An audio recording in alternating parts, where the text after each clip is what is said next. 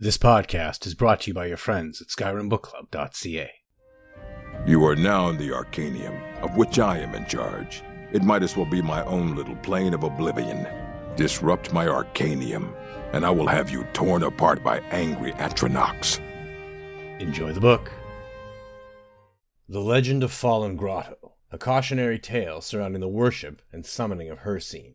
Long ago, a man with 7 sons and 7 daughters lived in Bankorai. Their home was in a deep and twisted cave at the edge of the woods. The surrounding forest was filled with all manner of creatures, bears, wolves, badgers, and deer. Though his family was large, they never knew hunger, for the animals were plentiful and easy prey. "We must give thanks for Hircine's blessing," said the man. And the man prayed to Hircine, building within his home a shrine to the god of the hunt. He painted the walls of the cave with pigments he made by combining animal fat with the earth. From the deer his children slew, the man took antlers to make an altar, and his wife braided hides into leather rugs to cover the dirt floor.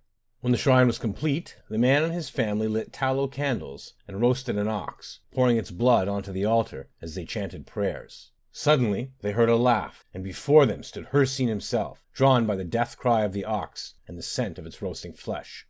"You've done well," Hircine cried, striding forward. He was clad in layers of animal hide, though his feet were bare. "I am your faithful servant," said the man, groveling before his god. "To prove your faith," said Hircine, "send forth your 7 sons and 7 daughters. I will hunt them from dawn until dusk, and from dusk until dawn, until I am sated." The man recoiled in horror. I cannot do that," he said. "You may take anything, but do not take my children from me." Eyes narrowing, Hircine raised one hand toward the cave's ceiling. Then he pointed to the ground with the other. Hircine screamed, and the walls collapsed inward, destroying the shrine and the man's home. As dust curled upward like the smoke from an offering, 16 forest trolls lumbered uncertainly from the debris, staggering from the grotto to the woods. "You are not worthy of becoming beasts," Hircine remarked coolly, "but I shall hunt you anyway."